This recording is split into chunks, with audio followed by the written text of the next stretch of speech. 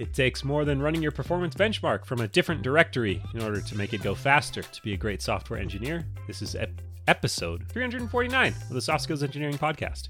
I'm your host, Jamison Nance. I'm your host, Dave Smith. Soft Skills Engineering is a weekly advice show about all the non-technical stuff around the technical field of software development, which means that we will limit our comments about how weird performance stuff can be to this part at the beginning.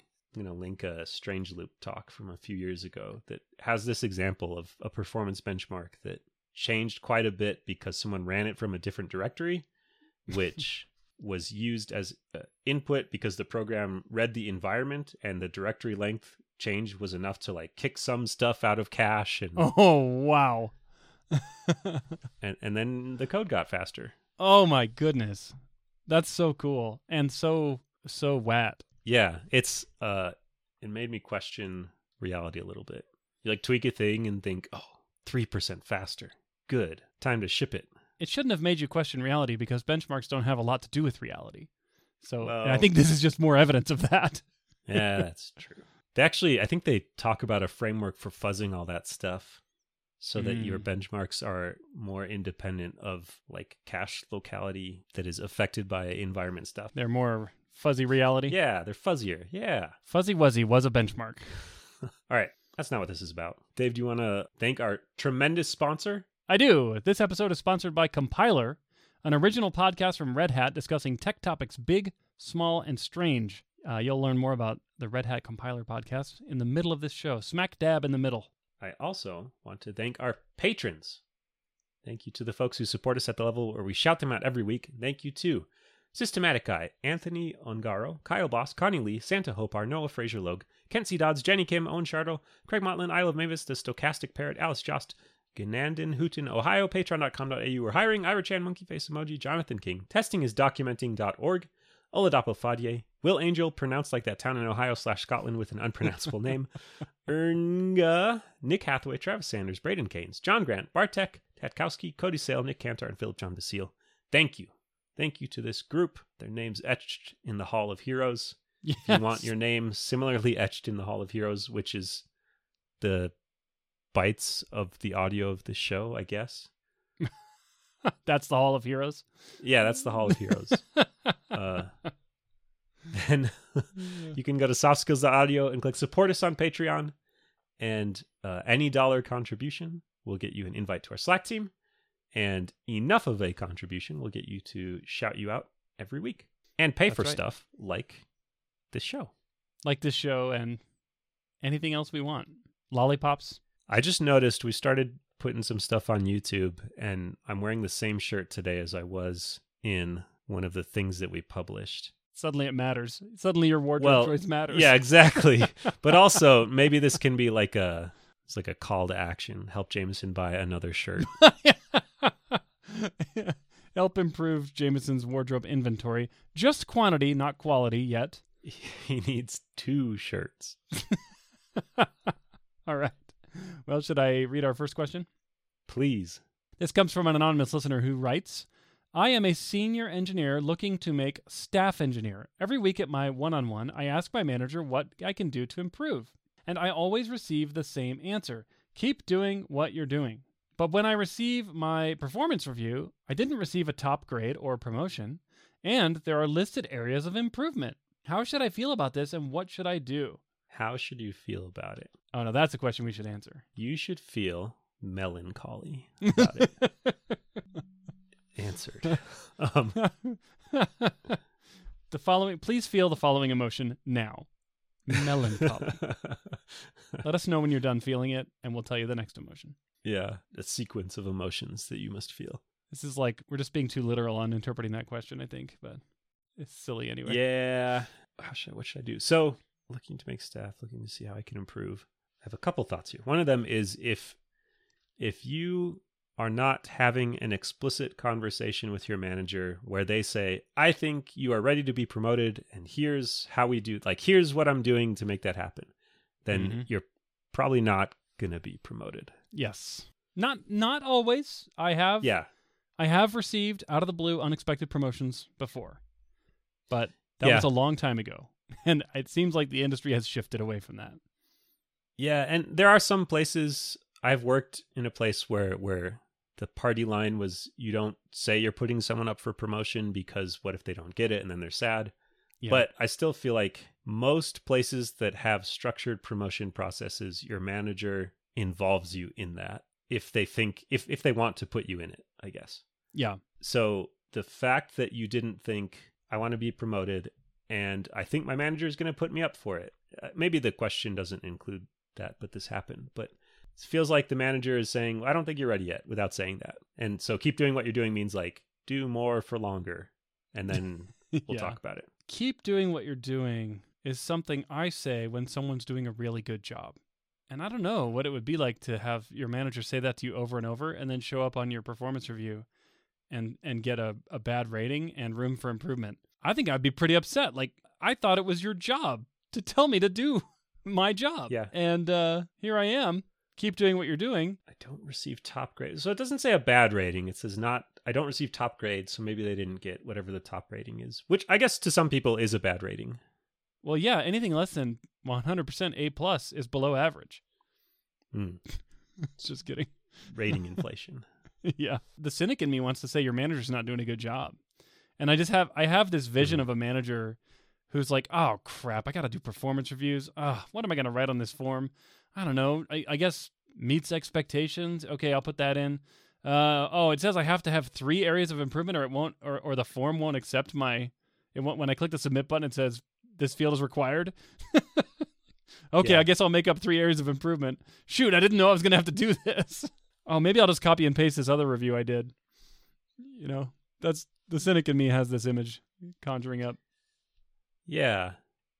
If done well, a performance review should be a summary of discussions you've had throughout the year. So there should not be surprises. There can be sometimes, and maybe the act of having to write down the review in like a more formal setting reveals some more insight to your manager. But ideally, the stuff on there as areas of improvement are things you've talked about before because your manager before that point has said, hey, let's help you get better at this thing. I think you need to improve. The performance review shouldn't be this reveal of like, surprise, here's where you need to surprise. improve. I have 3 areas for improvement for you today. It's like Christmas. Yeah. And by the way, you're not getting as good of a raise as you would have. And by the way, that promotion you've been dreaming about, also out of reach. Yeah. Probably should have told you this over the last 12 months, but I didn't. Yeah, man, I'm being really snarky today. Then it's kind of like a backstop to make sure at some point you say this stuff. The manager says this stuff. Yeah. But it should be said earlier. I've certainly not done this at times in my career as a manager. Yeah, because this is hard work. Yeah, it's a ton of work. And you have to, it's like a lot of small things you have to do over a long period of time. Yes. Small hard things too. You can't cram it. Yeah. Yeah, you can't cram it, and there's never enough time to do this, and there's always other things to talk about, and this is one of most managers' least favorite things to talk about, I think. Yeah. You know, like I'm going to make a habit of every month telling you the things you're not doing well. No one wants to do that. But actually, if you want to have an unsurprising performance review, you kind of have to do that. Yes. And what should you do about it? I think you should take responsibility for pulling this stuff out of your manager, which kind of sucks. It'd be nice if they pushed it towards you, but they're not, so you can. And I think a way you can do that is maintain some kind of record of like, here's the stuff that you've said I need to improve on. And then you check in on it regularly. Are these still the things you think I need to improve on? Are there new things? Or have I improved enough for you to say, nice job, that's done? Yeah. Yeah. Like you need to turn these vague things that happen at a performance review into regular, more clear conversations. So like there's tools to do this, but also typing words in a text box can work.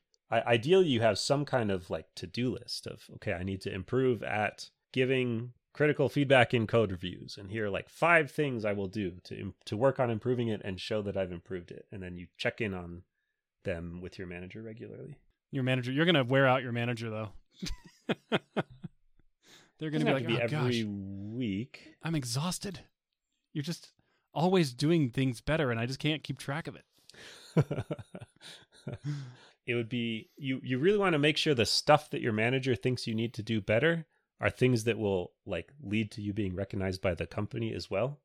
Because if it is just random things that they made up because they had to fill out a section of the performance review, then you might put a bunch of effort into improving it.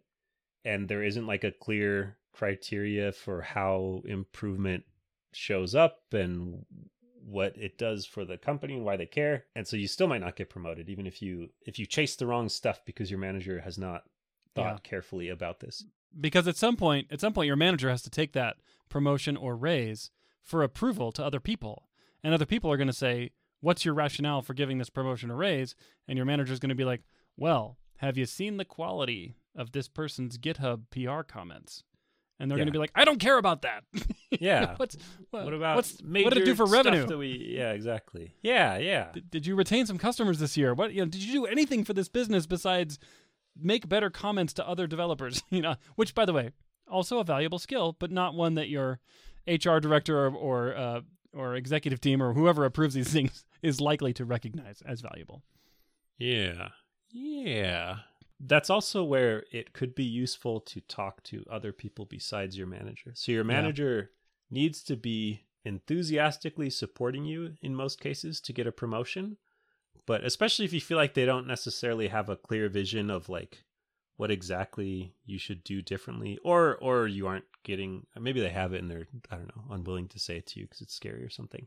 Like feedback from others on how to get better can be useful here, as long as you then like bring it back to your manager and get some kind of agreement that like this is good stuff to work on. Yeah, this actually matters. This will move the needle on my raise or promotion. Yeah, so maybe the areas of improvement aren't all directly from them, but they hear them and agree like, yes, if you did that, it would be great. You would be better at this thing that the company cares about. I think if I was in this situation and I was bold and courageous, I would go to my manager and say, thank you for this performance review. I appreciate the information. You gave me a rating that is lower than I would like to hold myself accountable to achieve each year. I want the top rating, and I want to do what it takes to get the top rating. Please help me achieve that this year. What can I do? And make your manager do the job, do the hard intellectual work of coming up with a concrete direction for you to follow this year. Because I'm just reading between the lines here, and also there was a little more information that we edited out for brevity that the person said it feels like my manager just made something up to put on the form. But it's like, make them do their job now. It's like, and by making it clear to your manager that you want the top rating, that will now be on the forefront of their mind, so that as opportunities to discuss it arise, they won't be dissuaded from talking about it. Like they won't feel awkward about it because they know you want it. And it's like, you would like them to talk about it, even if it means them telling you you're not doing something well. And B, you give them a real concrete description of what you want, which will help them deliver on what you want. That one way to not get a promotion and not get a raise is to not ask for it. I'm not saying you'll never get one if you don't ask, but the chances go way up if you do. And so if you want that top rating, ask for it. But don't just say, give me the rating. Say, give me a plan to achieve that rating and earn it. I do think there is a little bit of sometimes the top rating can be hard to describe in a concrete plan of like, do these things and you will get the top rating. Because it's true. If some places call it exceeds expectations, like sure. You don't know what exceeds looks like. That's like asking what's even better than your favorite kind of ice cream. Like you can't imagine a flavor that is better. You just know this exceeds. If it's there, exceeds my favorite. Yeah. I didn't actually know it until I had this new flavor. Have you had gelato? It exceeded my expectations for ice cream. So I think the top rating in some ways can be hard to explicitly plan for with your manager. That's right. Because the plan you make up you could think of that as like fitting in with what you expect for the role. Like, I expect someone at this level to do this kind of stuff, so let's make a plan to do it. And to exceed, you got to do more than that stuff. So something that's not on this paper that I put in front of you. Do well, more. I am an artisanal basket weaver. Does that count? I guess the letter of the law. So one thing you can do in that case, this depends on if you have a career ladder that is somewhat structured, is look at what the expectations are for levels above where your current level is. And if you if you do a great job at a level above your current level, that's probably exceeding expectations. So like try and do the next job and do great at it. That's one way to do it. That's not always possible and depends on opportunities that might not exist. And if it's like the next level up is have a major impact on the industry as a whole, maybe there's not a thing to do on that right now, but it's an option. It can be tempting in this situation to force your boss to be so prescriptive that it turns into like a legal transaction. Yeah, like you promise I'm going to get this rating if I do this thing a year from now. If I find any way to check these boxes, and then, try not to make your boss feel like you're trying to get the raise or get the promotion on a technicality, And so one way to do that is to say, listen, could you point out to me, if your company rules allow this, the people who got the highest rating this year, and tell me some of the things they did that stood out to you to make them deserved of that rating. And then watch those people and try to get close to those people and figure out what it is that they're doing that's got the attention of your boss and the organization to reward them so highly, and try to pattern yourself after them, at least in the ways that your boss has said that made them worthy. We're not worthy of that rating. Try to get close to these people. I just imagine you breathing over their shoulder. Because they are the enemy. Once you eliminate them, your boss has to give you the high rating. That's how it works. It can work that way at some places. Oh, man. Get out. Have we answered the question? I think so. Good luck. It's an all too common problem to have a boss that you feel might not have as much of an interest in your success as you do in your success. And so it's always good to help them along, give them, help them know what you want, and then don't box them in a corner and work with them as a partner. So good luck. Yeah. Have you heard about the podcast from Red Hat called Compiler? Yes. Red Hat Compiler just launched a new series called Reroll, where they describe different jobs in a software company, starting with the CTO, then architect, and more. They've not mentioned the Office Prankster yet, which is a miss on their part. It's an essential role at any startup. That's true. They also have a series on software technology stacks describing databases, programming languages, front-end frameworks, back-end technologies, and even test frameworks. It's a pretty cool series. Compiler comes to you from the makers of Command Line Heroes and is hosted by Angela Andrews and Brent Simino. Listen to Compiler on Apple Podcasts or wherever you listen to podcasts. We'll also include a link to this show in our show notes. Shall I read our next question? Go for it. I'm a software group manager for a medium-sized applied research organization that deals with both software and integration onto hardware. I am fully remote while the rest of the company has just returned to the office due to the integration work with hardware. I started managing just before the pandemic. What are some effective strategies to deal with this setup? What are some typical gaps or issues to look out for? How can I reassure team members that may be skeptical of this setup, as well as peers and my bosses? I do have full support from above as of now. My rough thoughts so far include: be candid about limitations of this setup, experiment and iterate quickly on communication and collaboration processes, solicit regular feedback, and use it as an opportunity to grow members of my team into seniors and tech leads by having them focus on mentoring juniors and managing integrations with other teams. This is hard. Yeah. Especially in a management role. Yeah, we've talked a lot about how hard it is to be the only remote person on a team. And then to be in charge of that team, even harder, I think. I do have full support from above as of now. As of now. If I were above, I would not give full support. I would be worried about this setup. You would give partial support? I'd leave it ambiguous.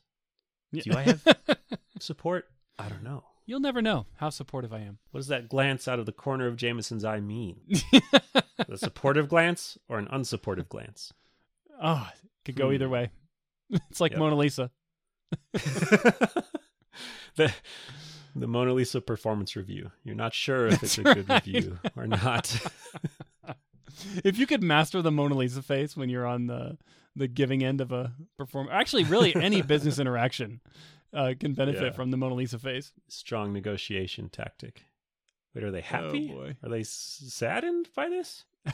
How can I reassure team members that may be skeptical of this setup? Boy. Oh, man. I actually have an interesting data point on this, which is that when I was working at a big tech company at the time the pandemic started and we all went remote, about a month into this situation, the company surveyed, probably 10,000 people. and asked them how satisfied they were with the remote work arrangement. Now, this is a little different because everyone was remote, but it'll tie in here in a second.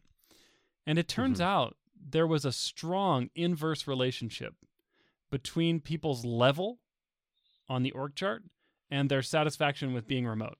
Turns out the lower the level you were, meaning the less managerial responsibility you had, the less leadership responsibility you had, the more happy you were with remote work. And the higher you were on the org chart, the least happy, less happy? I don't know how to say that. The people on the top hated it. You had. Management hated remote work. It was a lot harder for them, they felt, to do their job in a remote setting. And so I'm looking at this situation and going, well, that's you now. It's a lot harder for you to do this job in a remote setting than it is for someone who's an individual contributor to do their job in a remote setting, typically. Yeah, and it's even harder because the folks that you are trying to work the most closely with are all together. So much of management involves looking at, I'll call them passive signals. Like you're just kind of looking at what's happening and trying to infer stuff from that. And if you're all remote, those passive signals are more likely to happen in places where you can still participate in them. But if everyone is on site, there's a lot of ways for information to travel among the team as they work that don't include you at all. And not maliciously of we're going to hide stuff from my boss. Yeah. It turns out you can still do that when you work remote. You can still talk to your coworker about your boss behind their back. That's right. But maybe easier. Yes. Yeah, that's true. But just, I don't know, if two people are hashing out an idea, if they're not doing it in a document or Slack or something anymore, if they're doing it on a whiteboard, you're not going to see that and know, there's this thing that I might have to go pitch to somebody to get ready for. Just lots of ways for the same way that you would struggle with this as an IC, lots of ways for you to miss out on communication.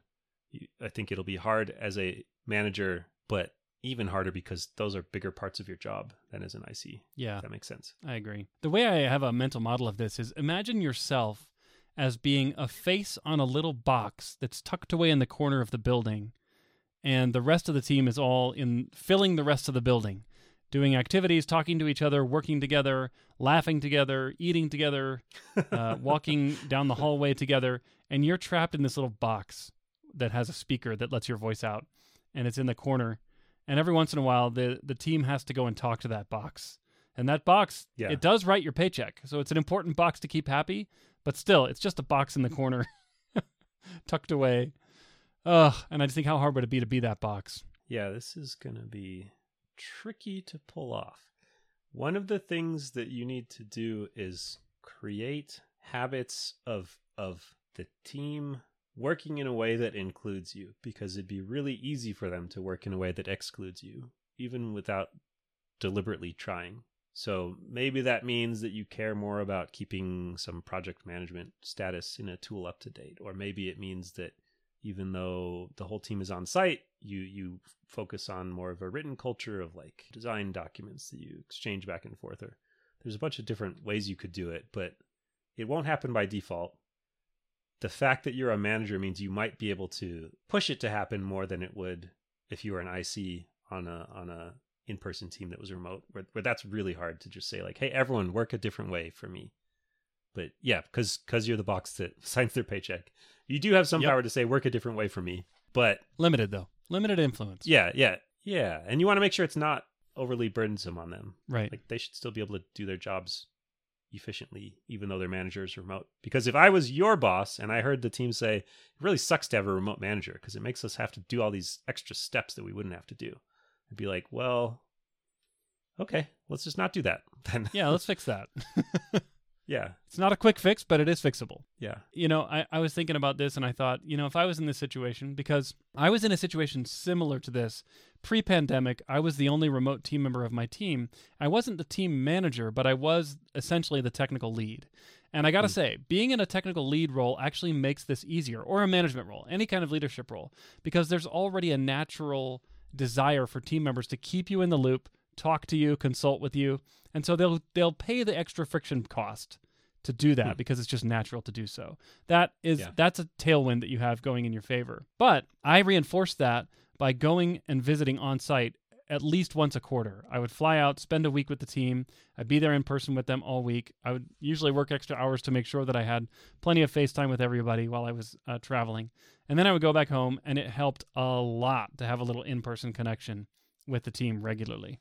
I have an idea. A team managed by a remote manager will not have some of the same advantages as a team managed by an on-site manager, but will have different ones. So the question asker says something about like, be candid about the limitations of this setup. You can also flip it to say, not just like, here's what's tough about it, but here are some good, unique things that we get from this. I don't know what those are. That's your job to figure out.